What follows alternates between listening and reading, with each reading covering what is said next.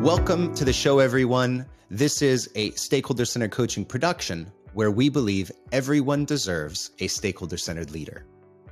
Today's episode is another installment of Conversations with Coaches, where our top coaches share the behind the scenes unfolding of their career. Now, the goal of this series is to give you an intimate peek behind the curtain so that you can see the messy ingredients that go into building a successful coaching career, as well as some of the rewards that come at the end of the tunnel for those who are willing to put in the effort. I'm your host, Brandon Murgard, and if you'd like to ask a question or recommend a guest, then I invite you. Send me an email, podcast@mgscc.net. That's podcast@mgscc.net. Good. My guest today is none other than the Mr. Jathan Janove. Now, Jathan is a master coach and practice leader with Marshall Goldsmith Stakeholder Centered Coaching. He applies the Stakeholder Centered Coaching methodology with senior executives throughout the United States and helps them overcome their organizational challenges that they're facing. Now, some of you may not know this, but Jathan is the former State Bar Employment Attorney of the Year. And he's also the author of his book, Hard-Won Wisdom: True Stories from the Management Trenches. Jathan is an adjunct professor at the University of California, San Diego Master Series. Ladies and gentlemen, please welcome Jathan Janove. Great to have you on the show, Jathan. Great to be here.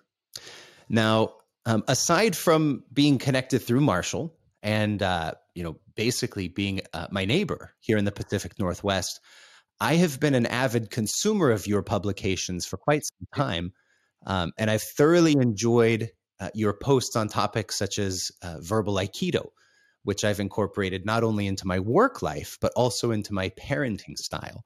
So suffice it to say, Jathan, you've had a profound impact on me already. And so what I'd like to do today is extend the benefit that I've got from knowing you with our listeners. Thank you. Sounds great. Good. Well, where I'd like to pick up today is with your coaching career. So we all know Jathan Janove, the employment law attorney. We know Jathan Janove, the author. But today I want to invite you to tell the story of Jathan Janove, master coach and practice leader. So if you'd allow me, I'd like to go all the way back to the beginning to start our story. Is that okay? Absolutely. Well, so the story actually goes back to high school. My father was a university professor in education development and one of the early practitioners of what's now known as organization development. Before it was really known as a true field of study. It was in its sort of early stages. And my dad was one of those progenitors. And so when I was in high school, he used to bring me along to events, workshops on, how to build trust, collaboration, these sorts of things. And so then I went to law school, and of course, all that went out the window, right? The legal profession isn't based on trust and collaboration. There's no business in it. So, but I ended up in my practice doing employment law, workplace relationships. So for 25 years, I made a living on toxic workplace relationships. Relationships that, began win-win and ended up lose-lose and often the worst way for them. And so over time, though, there was like a gravitational pull from what I learned from my father in high school and what he was doing with what I was observing in the workplace.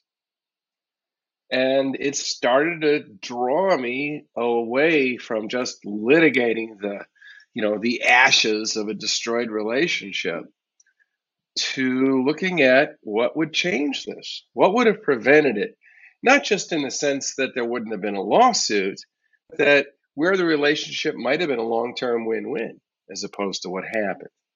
And so really that's sort of the earlier thing. I wasn't really aware of it. It wasn't a conscious career choice, but it was just something that just started to pull me in the direction of coaching, again, though, with a focus on the workplace. Okay, that the workplace has been my entire 40-year career. Mm. Okay, and that's not going to change. But what changed was where I saw myself with regard to the workplace. So you started off back in high school with this kind of exposure to OD, to L&D, to people processes, and then you went into law. What was the impetus to make such a pivot into law? Well, one is I've always been, enjoyed and people think good at debate. And maybe also I have kind of an internal jerk inside me that lends itself to being a lawyer. I don't know. But, everybody was always, oh, God, he's going to be a lawyer. He's going to be a lawyer. He's going to be a lawyer. And that's how I became a lawyer. Okay, and so So, it sounds like your kind of early feet into this industry actually started with addressing, as you said, the problems that came as a result of employer-employee relationship. At what point, or maybe I should ask, was there a specific point where you said, hey, we can actually prevent this rather than reacting to it? yes. And that actually occurred before I became trained as a coach. Hmm. I started out in the business as a plaintiff's attorney. I represented employees and unions. Okay. So, I sued organization like Marshall Goldsmith's clients. Okay. Hopefully Marshall's not listening in. But then depending on your point of view, either I saw the light or was, drawn to the dark side. The rest of my career was on the management side. And it was in the management side where I started to kind of morph from pure legal advice to organization consulting advice and morphing from legal analysis to legal analysis with coaching elements to it, Mm-hmm. human relation elements to it. So that's really, way before I decided to just say, I'm making this change. I think that's where the seeds were being planted. Mm. Okay. Um, So I've heard you talk about pushing. I've heard you talk about polling. One of the curiosities I have from your career is becoming a coach. Was it more of a push away from law, or was it more of a pull into, performance augmentation, for example? I would say it started as a pull because, you know, I frankly loved being an employment lawyer for the longest time until, well, the pull was where I could really maybe make a difference at the relationship level. That's the pull. Later, a push was added. And without boring your audience, there's a doctrine called spoliation. If there's any lawyers on this, you'll know what the heck I'm talking about. Changed the whole landscape of litigation. Had to do with the internet and technology and email. And so what had happened in the world of employment litigation was it was all about e-discovery. And the plaintiff's strategy was to say, you didn't preserve, you didn't save, and therefore you're going to be sanctioned, and et cetera, which meant that the amount of work that it took to get a case to trial just exploded. And the number of boring issues. Well, we want you to transfer everything in your client's, cloud into our cloud. And, it's all this stuff. So that became a push, to be quite honest with you. That whole e-discovery thing was like, you know what? I'm done. So it started with a pull and it ended with a push. Okay. Yeah, that's fascinating. So spoliation, you said, is about the Oh, preservation of. sorry. I guess, yeah. I didn't. It's an instruction. It's a legal doctrine Mhm. that says if you destroy evidence or you fail to preserve evidence, you're in big trouble. Mm. And then it's a question of what your penalty is, which can range from the client and the lawyer being personally fined to the whole case being decided against you without even going to trial. So it's high stakes. It's called spoliation, as in spoil. Okay. And then spoliation always existed as an issue. But, back in the days where it was all paper, it was fairly, concrete. But now you get into E stuff, and it's everywhere and anywhere, and it just changed the whole landscape of litigation, and I just really didn't want part of it anymore. Wow. So when you made the conscious decision, okay, this is the line moving forward, I'm going to be pursuing a coaching career. Did that decision take place before this spoliation was introduced to the legal practice, or did that happen at a different time? I think they sort of run, initially I was becoming more and more interested in the prevention side. Mm-hmm. And then as the litigation landscape changed, it just created a greater sense of urgency, a sense that I don't want to spend the rest of my career mired in endless e-discovery disputes. Mm-hmm. And I want to find a different path. So let me try this other path out.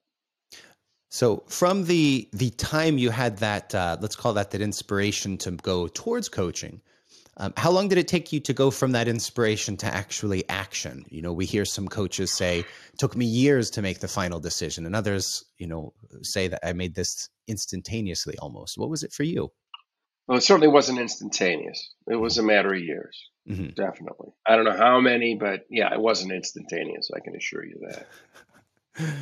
Well, you're very involved and have achieved an extremely high level of success here, especially within our network. What was your first exposure to Marshall Goldsmith, and how did that shape your perspective of what you were trying to create with this sort of preventative measures with employers and employees? Well, my first exposure actually was to Frank Wagner, okay, who really is, I think, kind of the architect, or maybe the principal architect on the whole system that we have. I mean, I think he took Marshall's insights, and I think Frank really took ownership to try to codify it and develop it into a structure. So my first really exposure was with Frank, and a great benefit. And Frank's been a great mentor to me, and frankly, he kind of rescued me in a certain way, because I had, when I decided to make this change, I got trained in a coaching methodology that is pretty conventional. It's pretty ICF, and I'm not disrespecting ICF, but it's pretty conventional, and I was finding it just didn't work for me. Okay. And I thought, you know what? I don't think I can be a coach under this kind of system. It just doesn't fit my background. And so when I met Frank and got to know a little bit more about this method, Stakeholder Centered Coaching, and then got trained and certified, and then Frank helped me with some early engagements, I had kind of an aha moment that this methodology fits me. Mm-hmm. Okay. And that actually kind of resuscitated my coaching career.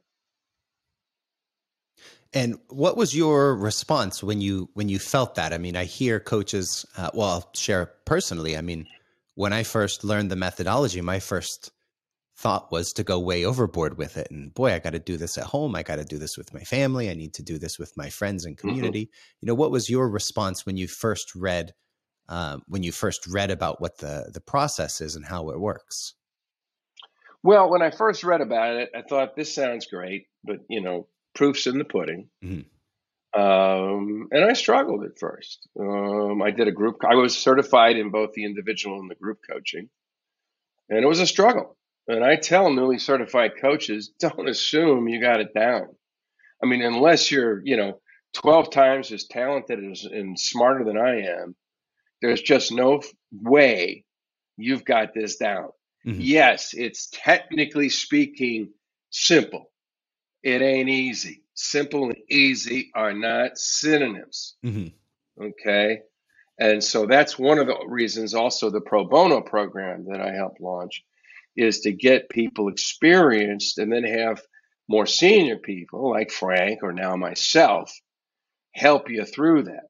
Because, even after those, 4 days of programming, and even with Frank's additional reading, uh, you know, I was still an apprentice. Hmm. I was still an apprentice. And so it was really at some point that it just starts to click, Hmm.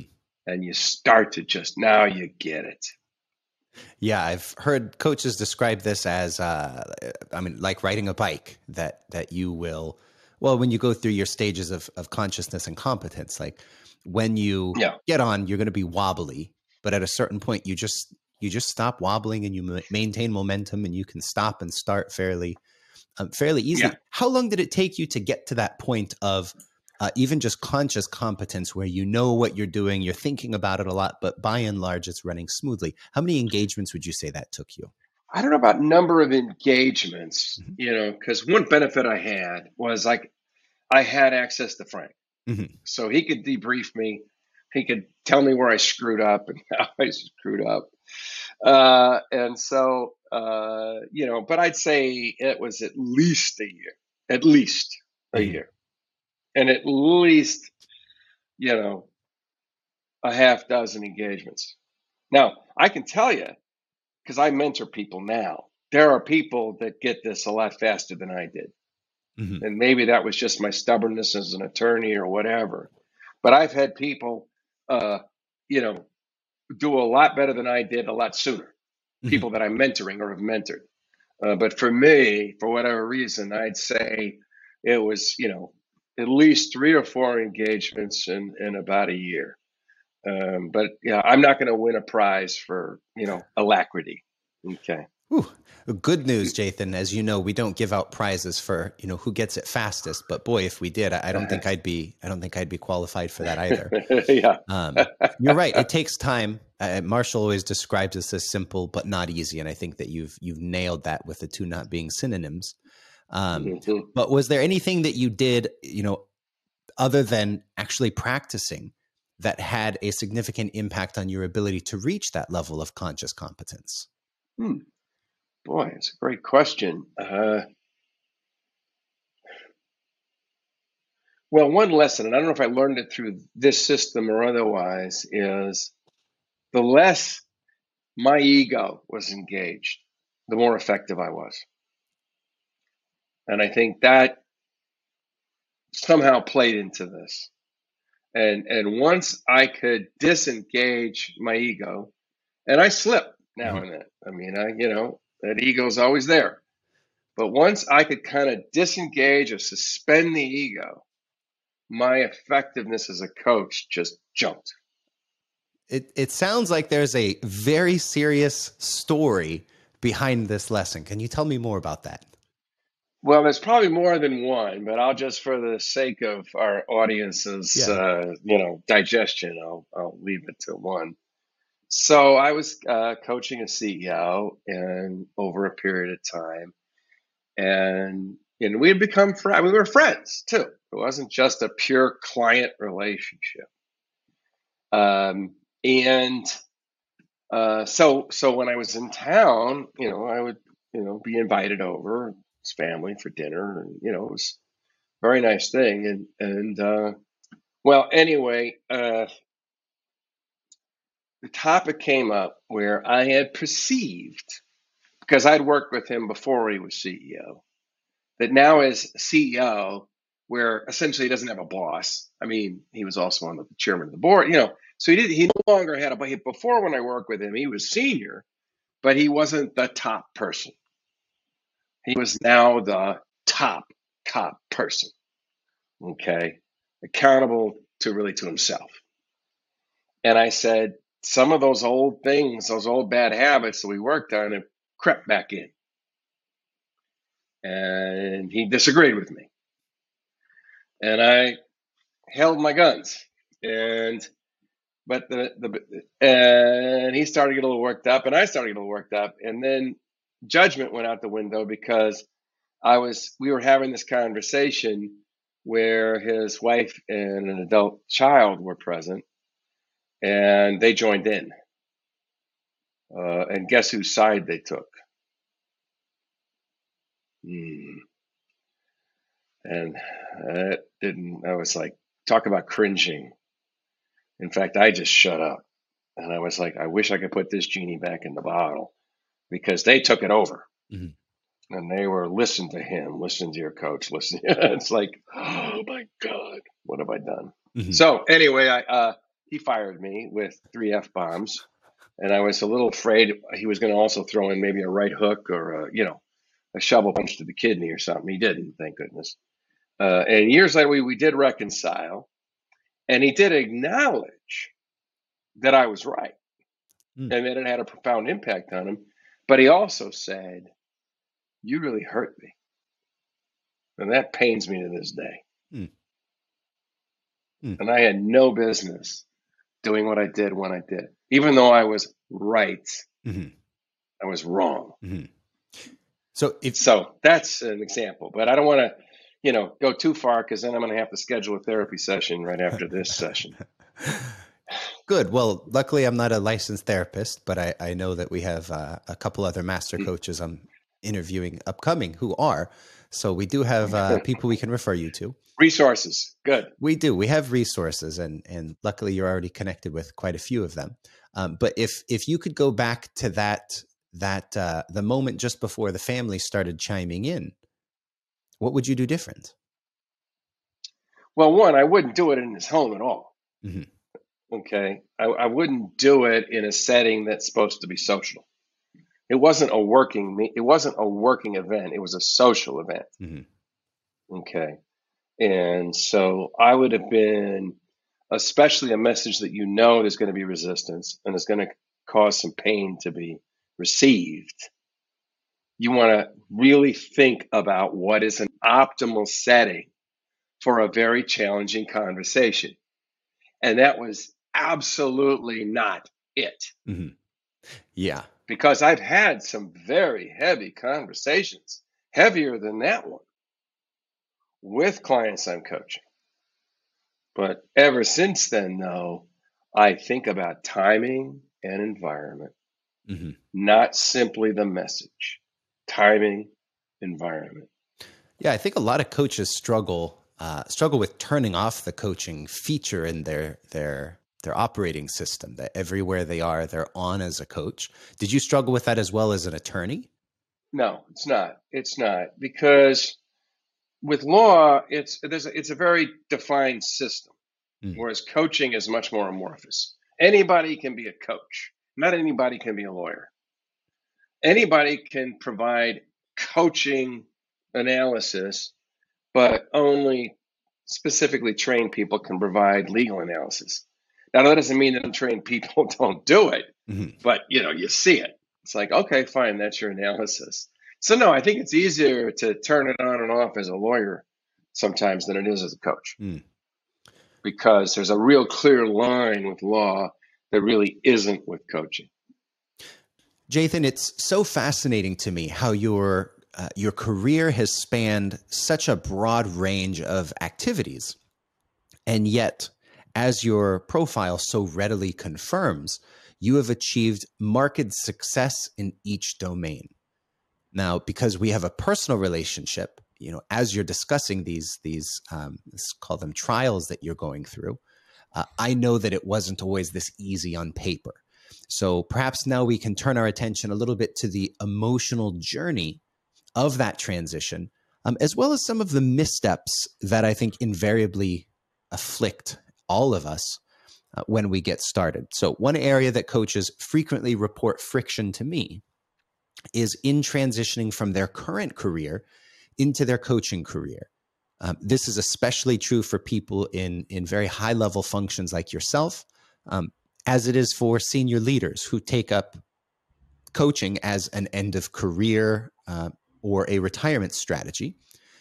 And I think the most commonly reported fear relates to the changes in predictability of income and how that news is received by the family and the support network. There's too many stories about this.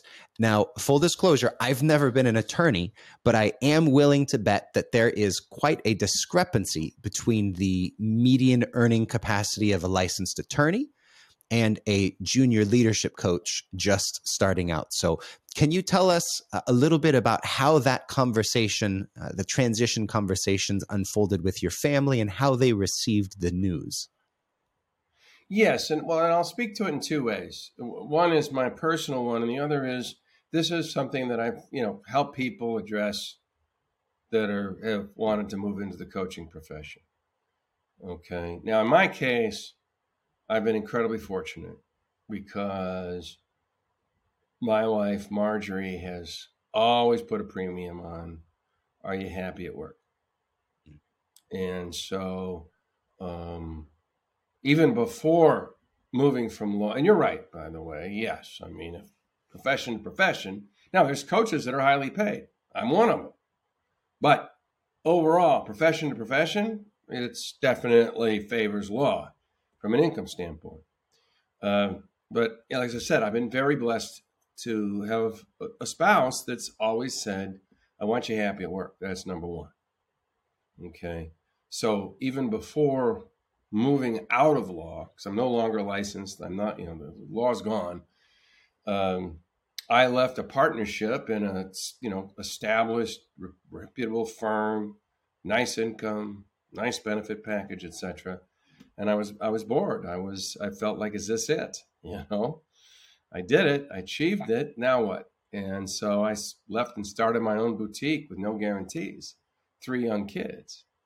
Okay. And my wife was the primary caregiver. And so, it was pretty scary. So that's my personal. So, shout out to Marjorie for her support. Now, I've talked to a lot of folks that aren't necessarily in that same spot for various reasons. And what I say is, and I've sometimes had those conversations with the spouse that is feeling the anxiety. And what I like to ask them is, and not in a crass way, but it's what's the value of having a spouse that's happy at work versus a spouse that's unhappy at work? What's that worth? As a way to kind of put it in perspective and maybe willing to take some of a risk.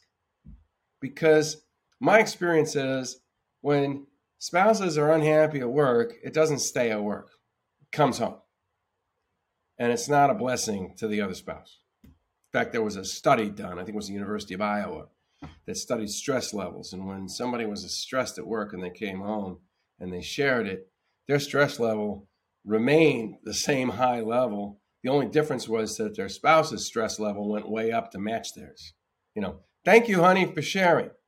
So one of the things I try to say is put into the mix the intangible but very important value of being married to somebody or a significant other that's happy at work versus unhappy. So that's kind of the first thing. Mm-hmm. Then the second thing is I try to say is get with somebody that knows finances. I mean, in my case, I went to my financial planner and I said, how long can I go without making a dime? And he analyzed my finances. And in my case, he said 2 years. So I said, well, if I can't make a dime in 2 years, I'm going back to law. And then I'll just shrug my shoulders and say it wasn't meant to be. So there's the emotional component, okay? The impact on a family of a spouse who enjoys what he or she is doing versus the other. And then there's, I say, just get a clear economic picture. Because the other thing that I tell some people is, there may be some low-hanging fruit, but it's really not the kind of fruit that you want to eat. Mm. Okay? And so be able to at least evaluate it. And even if you're going to get paid X, is it pulling you in the wrong direction? So I have these conversations with people, as part of my mentoring work. Mm-hmm. It seems like quite the rare case to have a spouse who's so abundantly supportive despite the odds. And coaches that I have interacted with, a very small percentage of them are in that position. So I'd like to ask, since you've got the floor, because she was so supportive, did that solidify your decision in your mind? Did that make it easier, or did the opposite happen, where if she's so trusting of me, then boy, I really better do twice as much as I was doing before? Or did that make you second guess the fact that she was so supportive? I still felt pressure. I Mm-hmm. still felt, but I don't know that it impacted it. Put it this way. If she'd taken a different approach, it probably wouldn't have happened. Mm-hmm. If I didn't have her support, it was scary enough, independent of her support. It's scary enough. Giving up a sure thing for an unknown, okay? And knowing at a minimum, you're going to take it a short term at best. The best case scenario, you're still going to take at least a short term hit. And it could be a long term hit. Okay? So that is enough right there to be a boatload of anxiety. Oh, yeah. So I don't think I could have pulled it off without her saying, if you think this is going to make you happy, and if you have a business plan where you think you can be responsible, and we might have to, suffer a bit in the transition, let's give it a shot. So when when she communicates the support and says, you do need to have a business plan and, do this well, what were you able to do to quash their fears? I mean, there's quite a bit of uncertainty. What did you do to sort of reinforce, or maybe what did you do with your business plan to have her look at this and say, yeah, this is a pretty viable or seemingly viable direction? Well, and again, maybe I've just been very lucky that way, because there never has been she's never expressed a fear that I had to quash. In fact, we have this like funny sort of thing that's followed us, even back in the days when I had my own law firm, and, clients come, clients go, right? Some years are better than others. So there was always that independent piece. Once I had my own firm, I was no longer on a flat salary. It was, feast or famine kind of thing. And so she has heard me after like some contracts end, and, and I look around and I go, oh my gosh, the cupboard is nearly bare. What am I going to do now? And she just is always she shakes her head and go, gosh, I've heard this so many times. Okay, here we go again. Yeah, I know, honey. It's it. You've lost. It's over. Give it up. Blah, blah, blah. Okay, because she always says it always changes. And so that's been kind of with her. It's more so I get no sympathy when I go, oh, damn, that's 3 contracts that just ended. What am I going to do to fill that in? And so I'm more the hyper, the crazy one about, oh no, what am I going to do?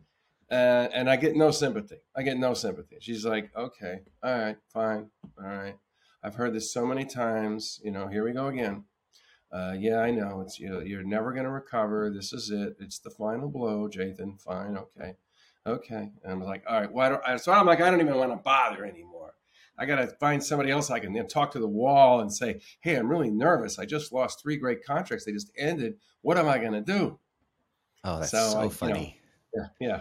So support is kind of the antithesis then of sympathy. She's so supportive that you're not getting the sympathy. You're getting the, hey, Come on, Jathan, pull up your bootstraps, get going. But bottom line, I'll take that over the other. Oh yeah, of course, any day.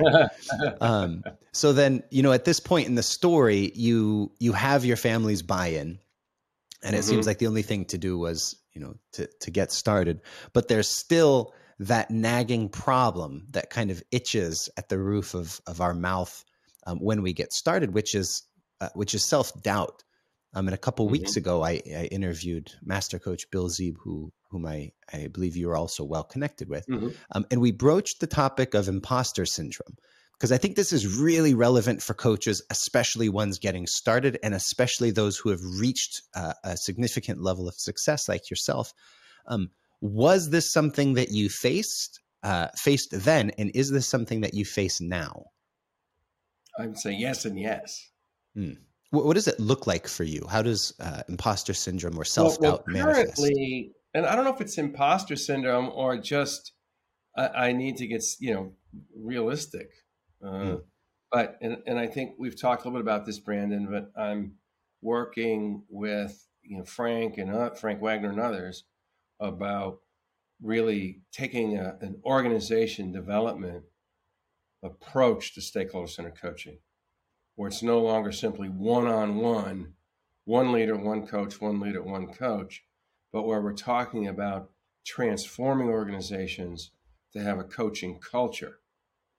And I've been very much immersed in that space. And so, I don't know if it's imposter syndrome or just recognizing that, there was a learning curve that I still need and still working on. And so my sort of humbling thing more recently has been the challenges of trying to scale a system of coaching through an entire organization. And I think when I first plunged into this, I think I was a little naive,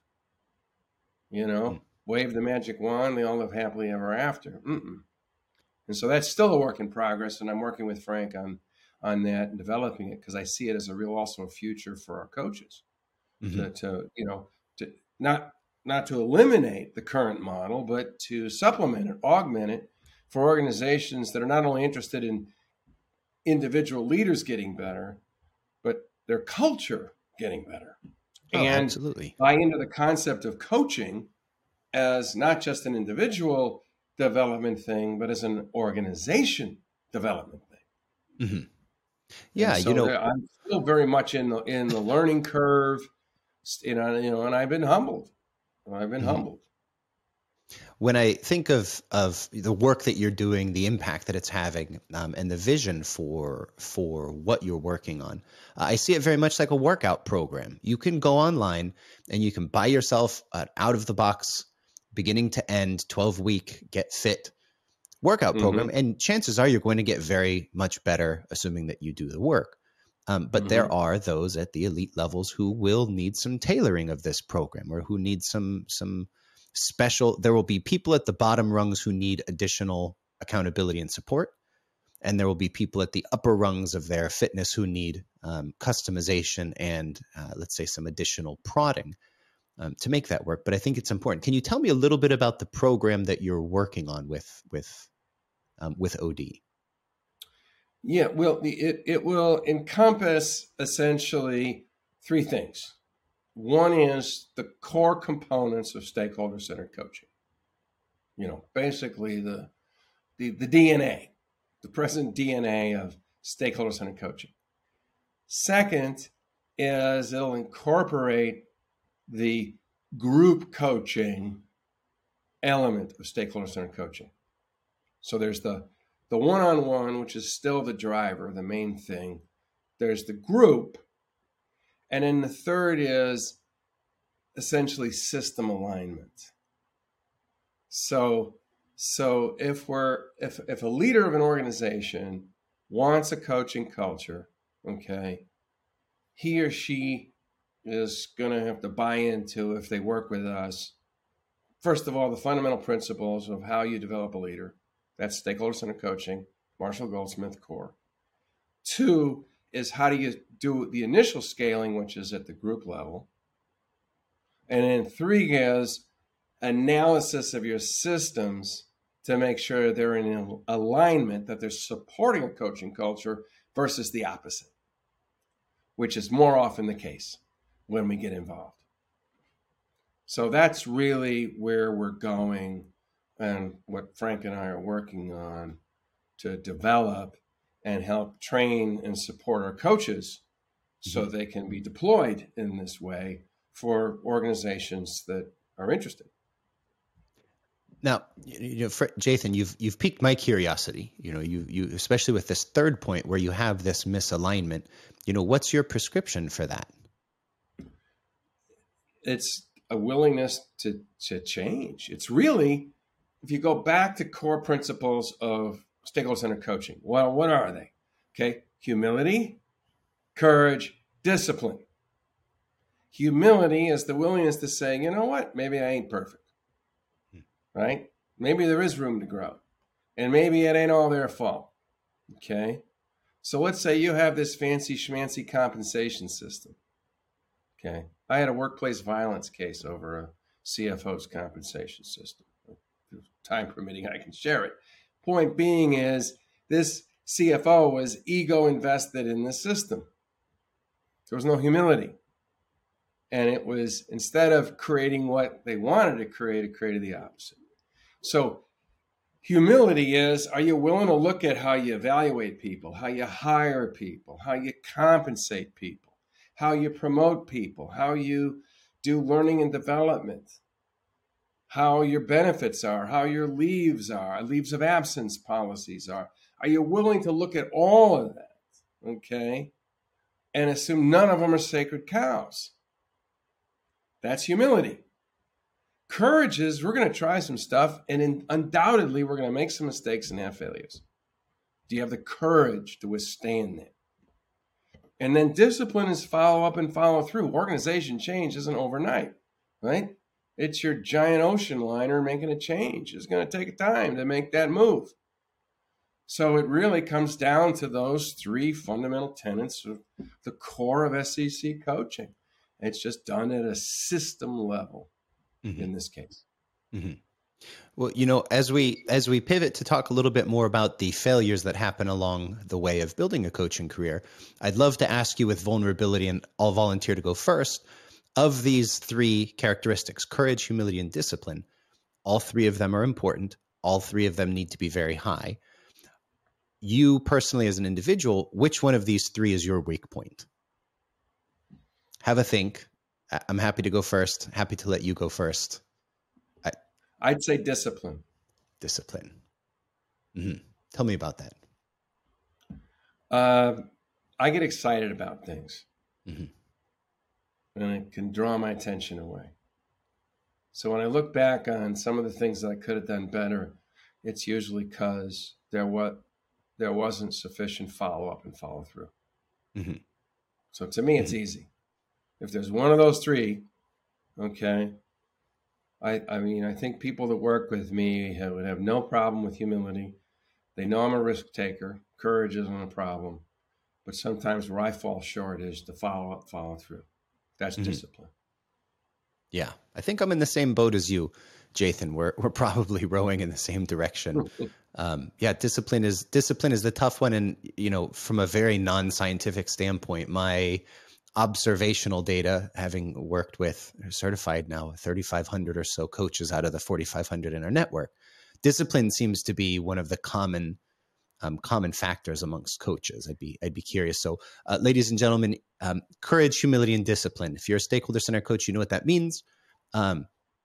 Send us an email, podcast@mgscc.net. Which of these three is your weak point? Between courage, humility, and discipline, for Jathan and I, it's both discipline. But on the flip, so ladies and gentlemen, send us an email. Tell us what you think.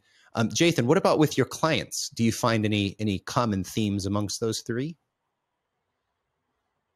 Well, I find all three. All three. Yeah, all three. Mm-hmm.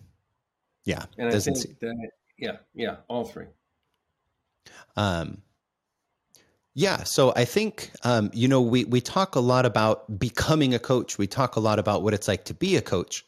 I think that the under-discussed elephant is that there are no coaches that I have ever known, met, interviewed, or watched, listened to, or read about who started and reached a high level of success without some pretty spectacular failures along the way.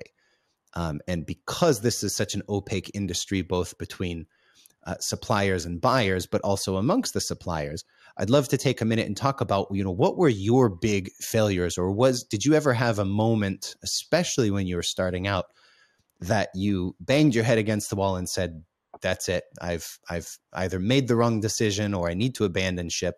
What were your biggest failures, and what did you learn from them along the way? Well, I mean, I think the story I shared with you earlier certainly falls in the category of failure, and certainly caused, and even to this day, makes me wince. Okay, so I'm not saying that's the only example, but certainly that I would consider that a failure. Even though, notwithstanding that years later, this CEO said I was right, I still consider it a failure. It was a professional failure on my part. Okay. So So, and that's actually where I've had to really watch myself is in that space. Like sometimes, going back to humility, courage, and discipline, sometimes I'll get too courageous and or maybe not so humble, where I'll challenge somebody in a way that isn't productive. Mm-hmm. So I sometimes have to watch myself. And maybe it's because, when you tried cases and you litigated cases, you're not bashful, Mm-hmm. you're not afraid of a verbal scrap. And so sometimes I have to catch myself and say, no, Jathan, take a deep breath. Okay.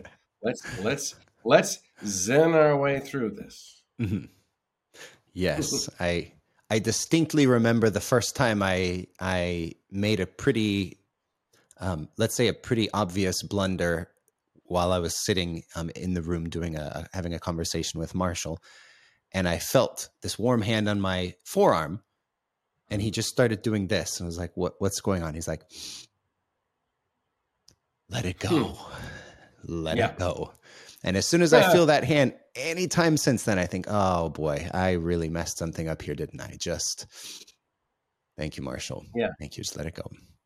Well, my experience with Marshall, corrective Marshall, has to do with his thing about no, but, and however.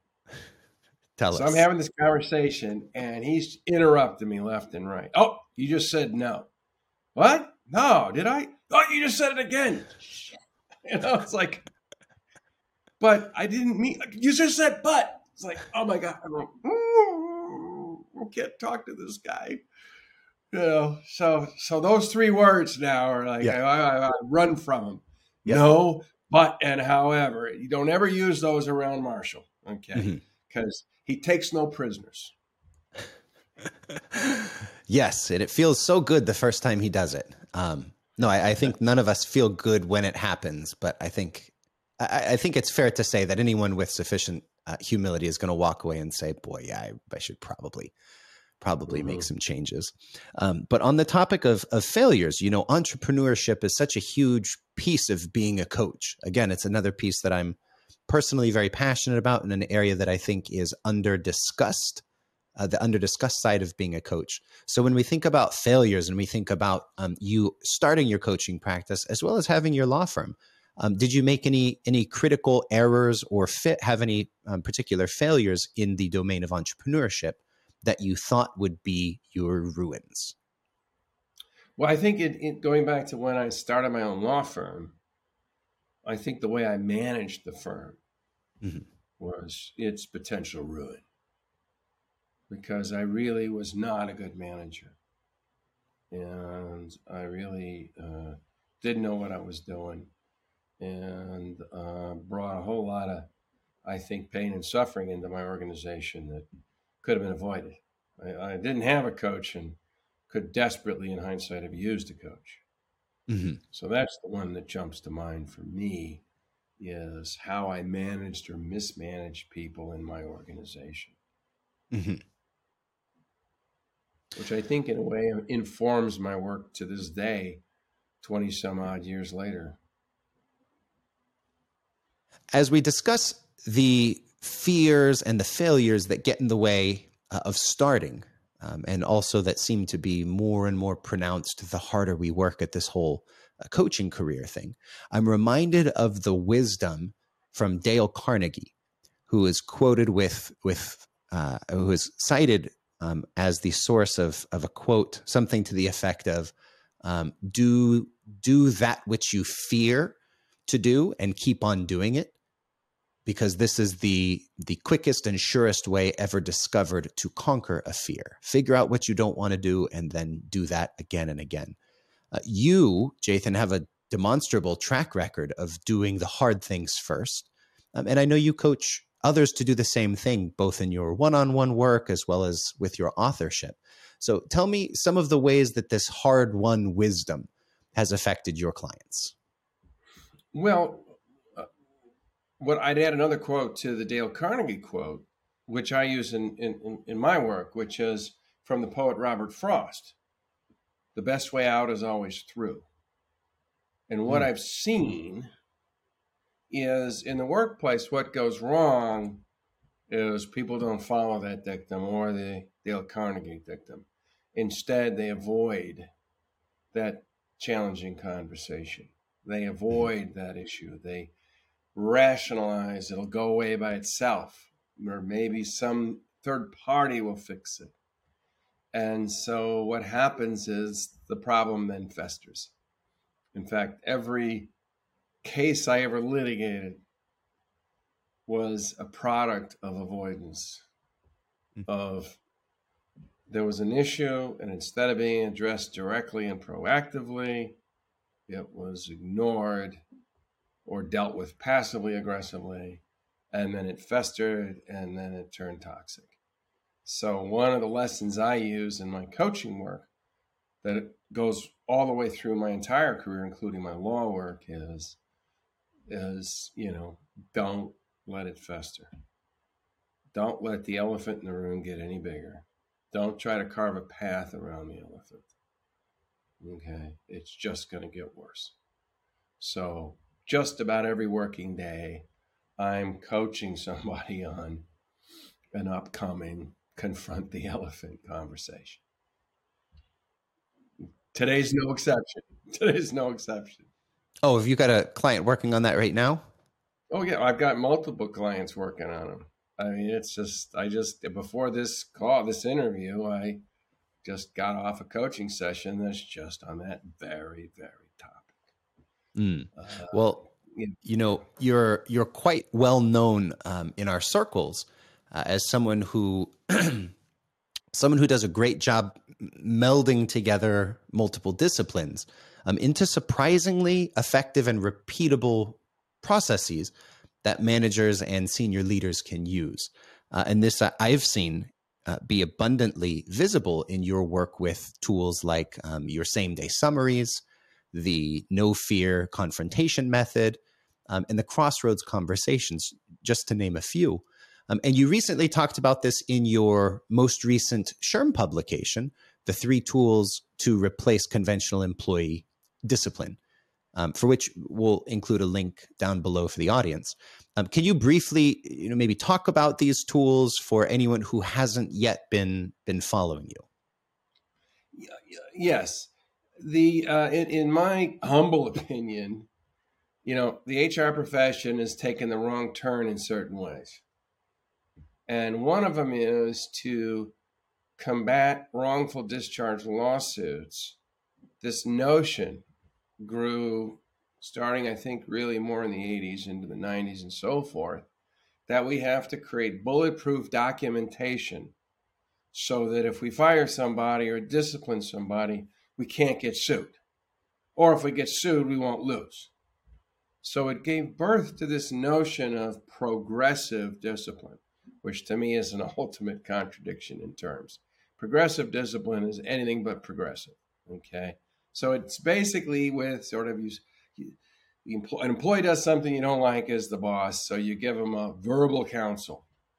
All right, another problem. Well, now we're going to go into warning 1 or warning 2 or written warning or final warning or performance improvement plan, and then we're going to include all this wonderful legalistic language like, and further violations will result up to and including summary dismissal, okay, and all this garbage.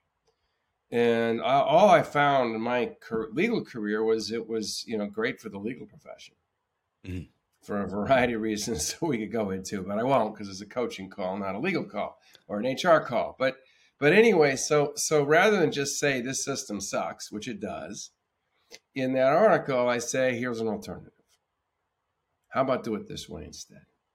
And that's what the 3 tools are about: is throw all that conventional performance, all that conventional stuff out the window and then replace it with this. That's what the article's about. Mm-hmm. Yeah, I like the sort of provocative ending. It was almost like you crawled right inside my head when you said, some of you might be skeptical about this. You might be thinking, will this work? Won't it work? Here's why it won't work, or here's why it could. But I love how you opened the door and said, fire away. Tell me what's on your mind. I'll address each and every one of your concerns in a follow-up publication. And that was published just, we're sitting here January 10th. That was published near the end of December. So maybe I should ask, when is the next episode? Next week. Oh, no kidding. Okay. Next week. I think the publishers said they're going to run my follow-up column next week, because I did hear from a whole bunch of folks throughout the country. All of them intrigued, and some enthusiastically intrigued and some skeptically intrigued. All intrigued. So I got, well, what about? And what about? And da-da-da-da, and da-da-da-da. So the follow-up column, I'm told, will be published sometime next week. Okay. So I just submitted it, actually. Well, just for fun, ladies and gentlemen, if you're listening at home, if you're watching at home or listening in the car, if you have read the article that Jathan's published in SHRM, write to us, podcast@mgscc.net. Let us know if you would like us to do a whole separate session on those topics and those tools to change from progressionary discipline to this sort of new method. Because I think, Jathan, it would be something that's valuable for leaders. It's exceptionally good advice for managers.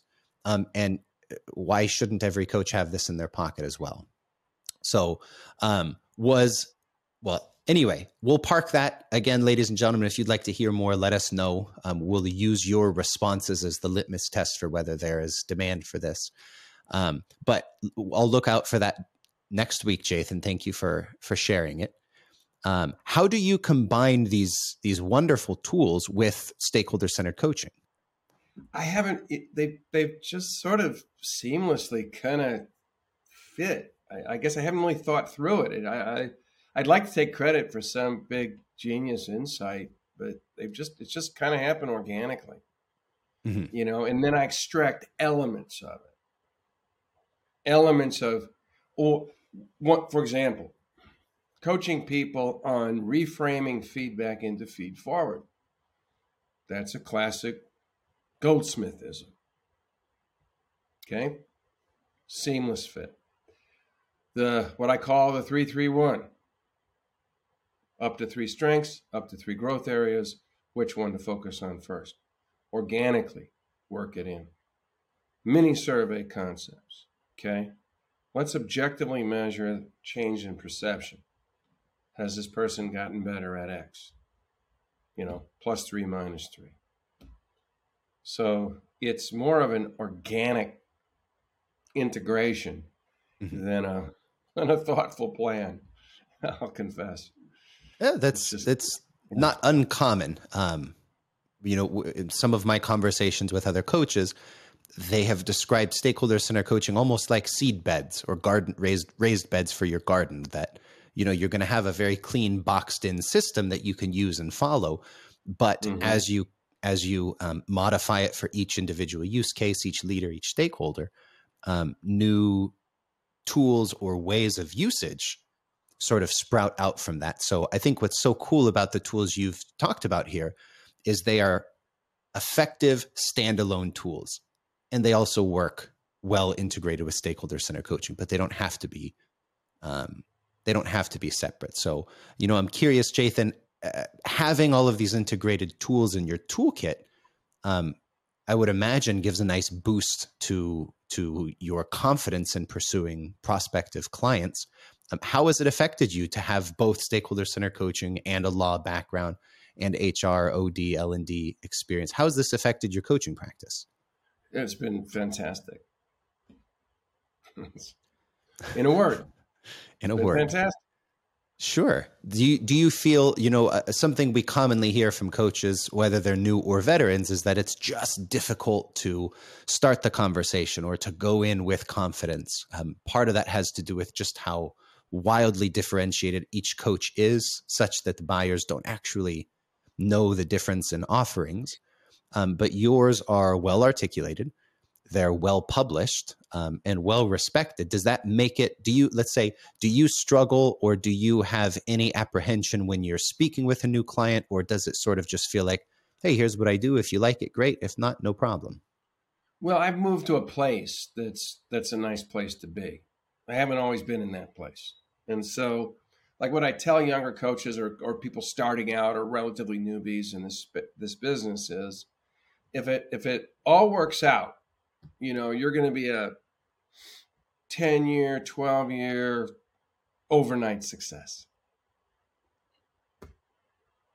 It's a good That's way to how put it's it. going to work. If you're lucky, maybe it'll be a 6-year and you're an overnight success. Mm-hmm. Okay. But just understand that's how it's going to work. Yeah. So you're just going to have to keep chipping away until you're an overnight success. Yep. That's the part of discipline that many coaches, Yeah. it's the hard thing we don't want to accept. Yeah. And they like the overnight success part. And there's truth to it. There really is truth to it. It's just that overnight success is going to be preceded by a lot of time and a lot of effort.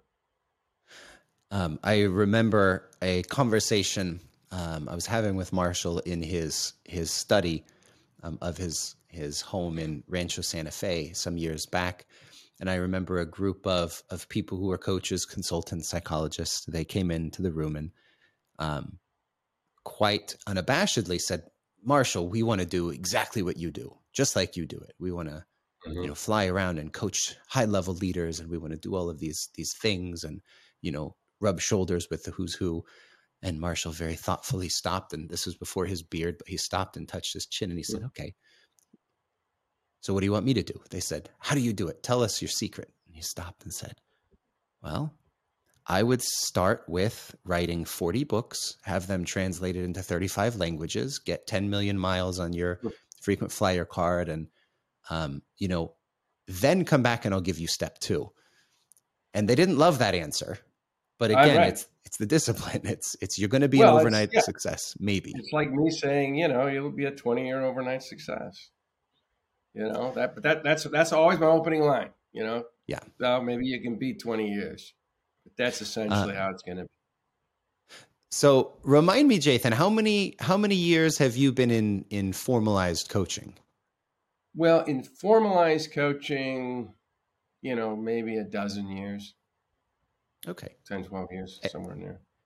And in that time frame, what were some of the big highlights, the big highlights that stay with you? It may have been a particular client, or it may have just been a moment of learning for someone. What stuck with you? Well, one highlight that continues is when I coach an executive, and not only is it successful in the workplace, they share with me how it has translated in their home, in their community, family, that the things that we worked on for them to be better in the workplace have crossed over into these other environments. That continues to be a source of motivation for me. Oh, yeah. Do you have any stories that you could share with us? Wow. Sure. Boy. 2 sisters that hadn't talked to each other for years, using the no fear confrontation technique. Father, son, Midas touch apology, reset button in their relationship.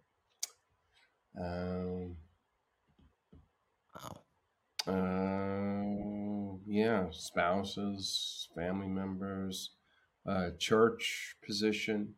Person has a church job. How it's changed in his church position. Professional speaker, changed how he addresses audiences. That wasn't part of the gig, but it and how it's people tell me it's helped him better at sales, even though that wasn't part of the gig. I mean, this, it's hard to sort of identify this one or that one because it's just such an ongoing thing. Oh, yeah. That I expect that if we're successful in the workplace, there'll be collateral benefits. And that's pretty much always the case. It is. And, that's the beauty of stakeholder centered coaching, right? We're not going to pick how you just engage with one direct report and work on that. We're not going to take each individual case and say, how do you untangle this knot? Mm-hmm. We're going to say, let's create a system that can pick any one growth area and get better at it measurably from the eyes of everyone else who's affected by that behavior. And so if we are successful to any degree, it should affect your home life. It should affect how you engage with your community, with your friends. But of course, it's going to impact what you do in your job. So, that's something that's very clearly at the top of mind for someone like you, for someone like me. And I'd love to talk a little bit about what you, so our coaching methodology, and if you're a certified coach here, you know this, that what we do is very systematic. It means that you can expect roughly equivalent results regardless of which coach you work with. And so we encourage coaches to develop their own subject matter expertise and differentiate themselves by that added value that they bring to an engagement. So Jathan, I'd love to know from your side, you've spent all of this time niching into your own subject matter expertise as a coach. Describe that niche to us, and maybe the question is, why do clients choose Jathan Janove over the slew of other coaches that they could be working with? Well, let's see. There's a few, a couple that immediately go to mind, and one was triggered by something you said about the system approach. I do both. I parachute into toxic relationships to help them hit the reset button. So that's another thing, is kind of workplace toxicity or relationship toxicity. So I will do specific interventions in addition to the overall methodology. So that's one area. Somewhat related is, I think I've developed a kind of reputation as, I don't know if this is what I would call it, but like the jerk whisperer. Okay. So I seem to do especially well with high level, highly charged people that are perceived as intimidating and abrasive and so forth. And I have a pretty strong track record of working with those folks and helping them hit the reset button. Still maintaining that high charge, high expectation, high results drive, but doing it more effectively. Mm-hmm. So that's another area that I get, and there's some folks that they know, like, if this is really difficult, I've been brought in as the coach of the last resort after other coaches, the change didn't happen. And so that's another area. And then I mentioned earlier the system stuff and the HR stuff. So, those areas are the areas that tend to produce work for me. Mm-hmm. And when you're brought in, you mentioned being brought in as that last resort coach. What goes through your mind, your first day on campus, when you're thinking, okay, I'm third in line, the first two batters have struck out. This really relies on me. What's going through your mind at that moment?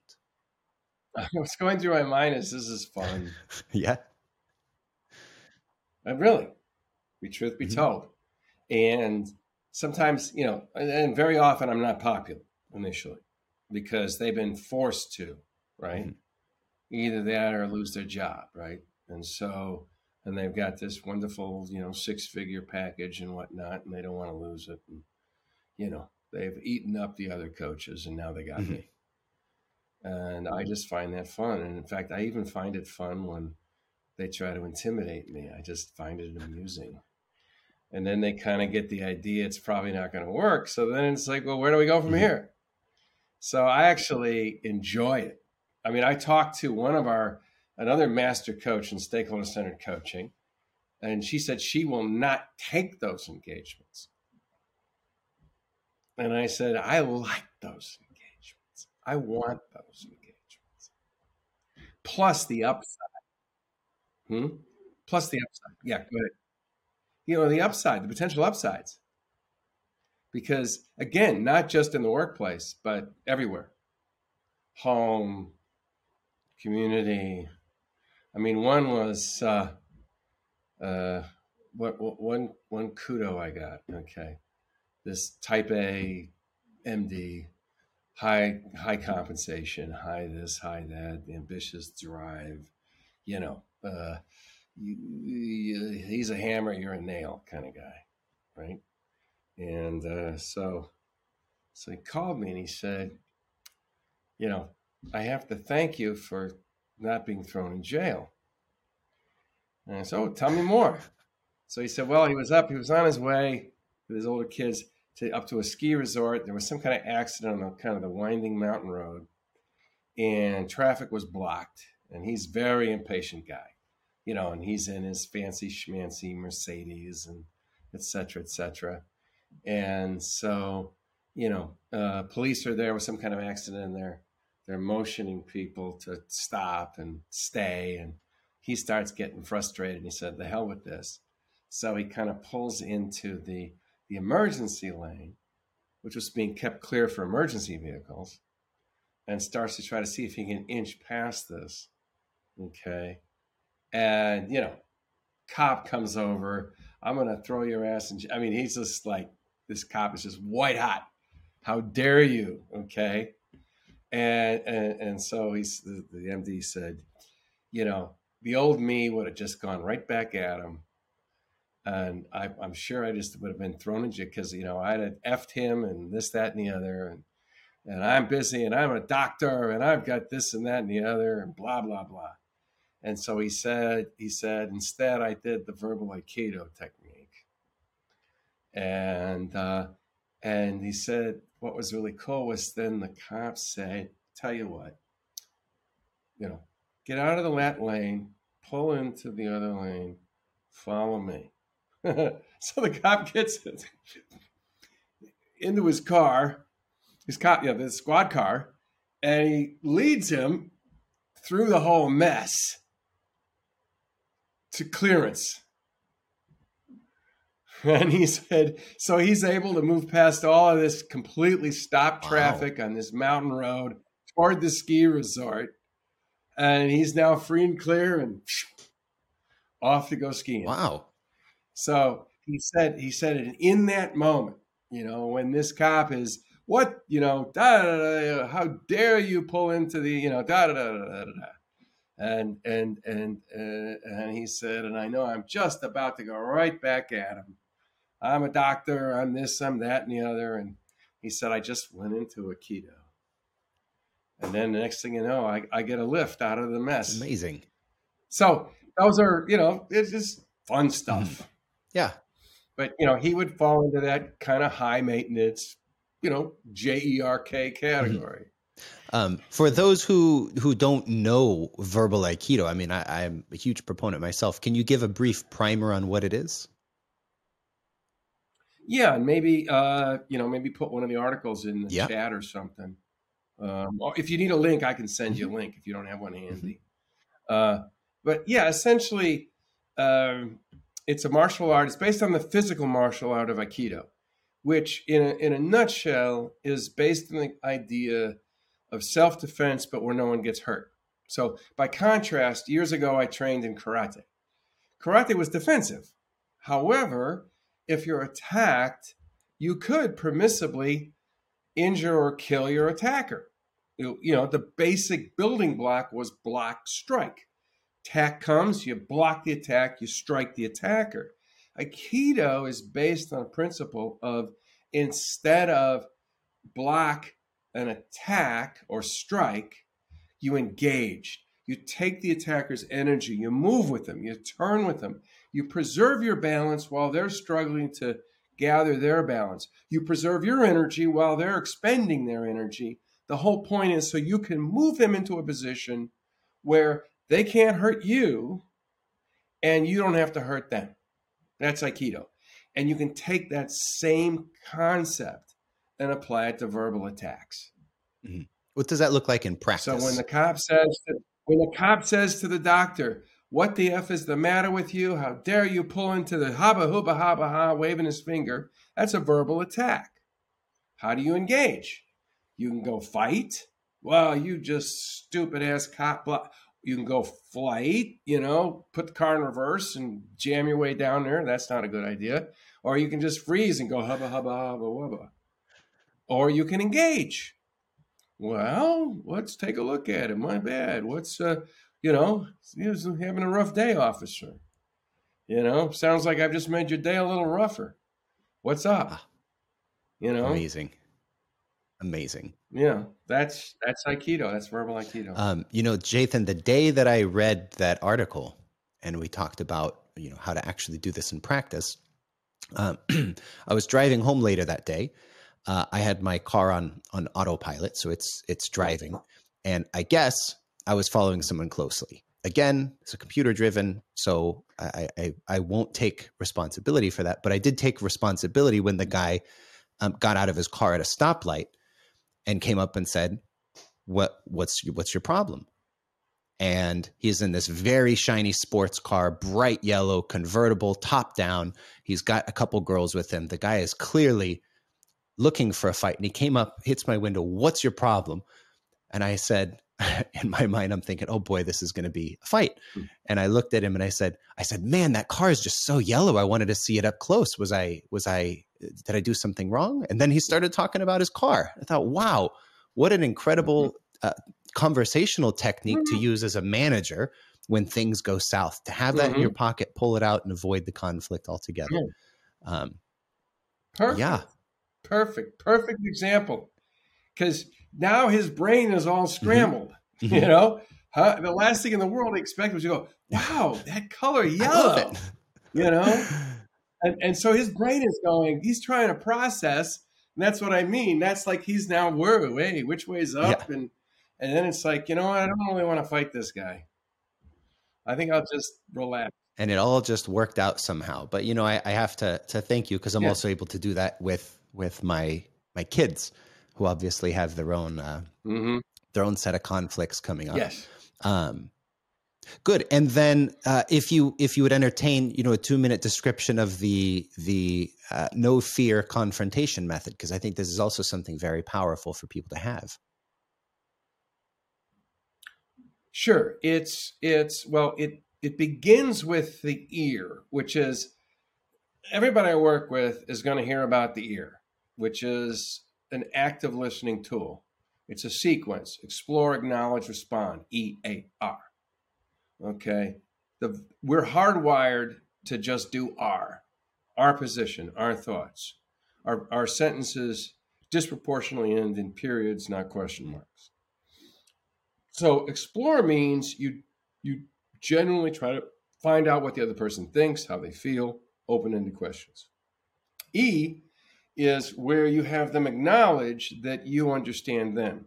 Key point. You understand them, not the other way around. Let me see if I understand you. Is this why you're upset? Person says yes, you've done the acknowledge. Now you can respond. It's a sequence. Person says no, you go back to the E. Sorry, what did I miss? So the fundamental listening building block is ear, EAR. Now, no fear confrontation is where you've got to initiate a tough conversation, or you're in the midst of something that all of a sudden turns tough. So I call it the no fear confrontation. And you simply add one element to the mix, and that's the F, which is frame.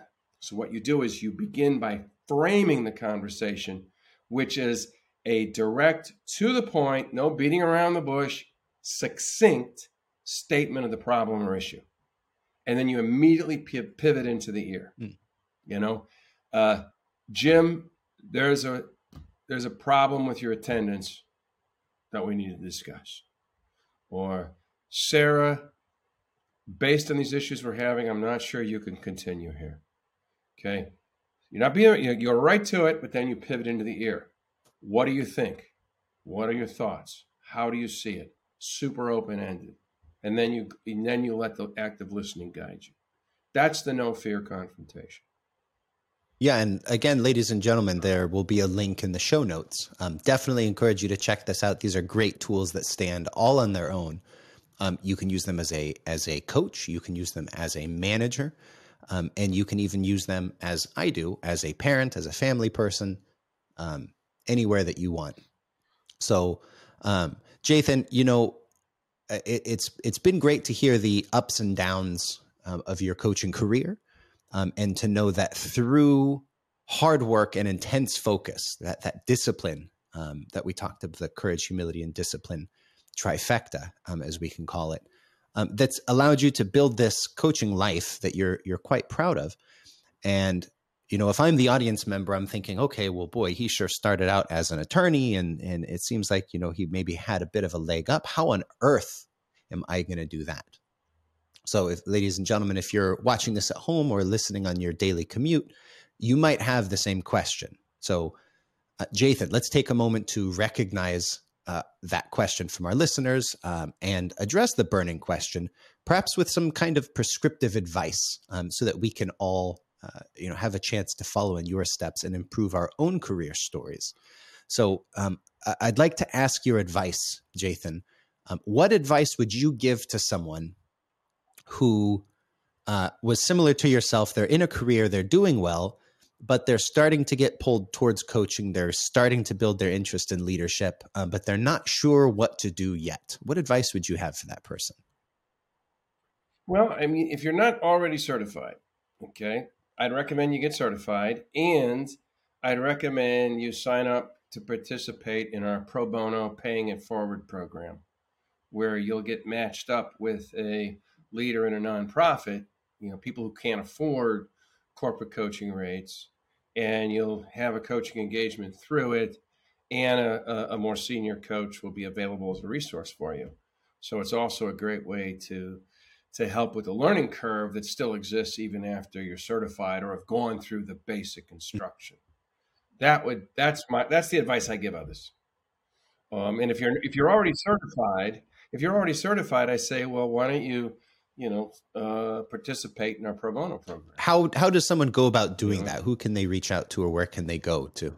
Well, they can reach out to me. Another certified coach, Aaron Wheeler, is kind of helps coordinate it as well. But if they want to reach out to me, I can then forward it. And also, it's something where you can also reach out to, if you support a nonprofit and you want to coach a leader in that nonprofit, you can approach them with it and say that you'll use this system and you'll get support in doing so.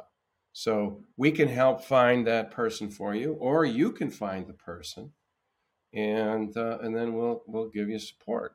And it counts toward your, if you want to become advanced or you want to become master, those engagements count the same as standard corporate engagements. For 6 months, it's typically with a 6-month engagement. And what's your address? What address can people write to you at? Jathan at stakeholdercenteredcoaching.com. Mm-hmm. That's probably the easiest. Perfect. And we'll put a link to that down below. Good. So get certified, join the pro bono program to get your reps in, or build your mileage log, or just essentially get practice so that way you can improve. That would be the advice. Yes. And sometimes those pro bono ones turn into paying ones. So that's the other thing is but yeah, that's what I would say is, get certified, but don't assume certification means mastery. Yes. So you need, and plus, frankly, my recommendation is, if you get some pro bono gigs under your belt, before somebody's paying you a bunch of money. Okay. I mean, if you can afford it, better to go that route than potentially jump in before you're really prime time and mess up a long-term income source. Oh, yeah. So that's the other reason I think that the pro bono program can benefit our coaches, in addition, of course, to benefiting these great organizations. Yeah, it's a wonderful program that you've put together, and I definitely encourage everyone to certainly check it out. Email Jathan, Jathan, at stakeholdercenteredcoaching.com.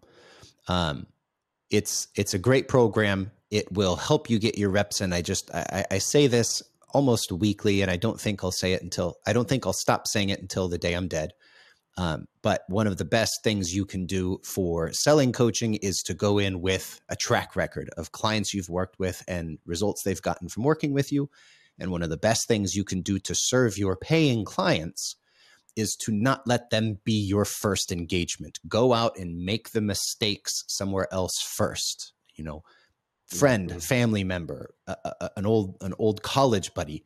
Coach someone to go through the motions, to get the muscle memory, so that way when you're sitting in front of the client, you're not thinking about, oh, what do I need to do next, and how do I do things well here? You're just on autopilot with your muscle memory, and you're present for the client. Yeah. So, agree 100%. And that brings me to the next question. You talked about some engagements where you are the last line of defense from coaching. If I'm a client and I have spent hundreds of thousands or millions on coaching, but I'm not really happy with the results, what advice do you have for these leaders? Well, it's going to vary. But it's you want to find out why. There's a number of possible causes. If coaching isn't working, one is the coaches.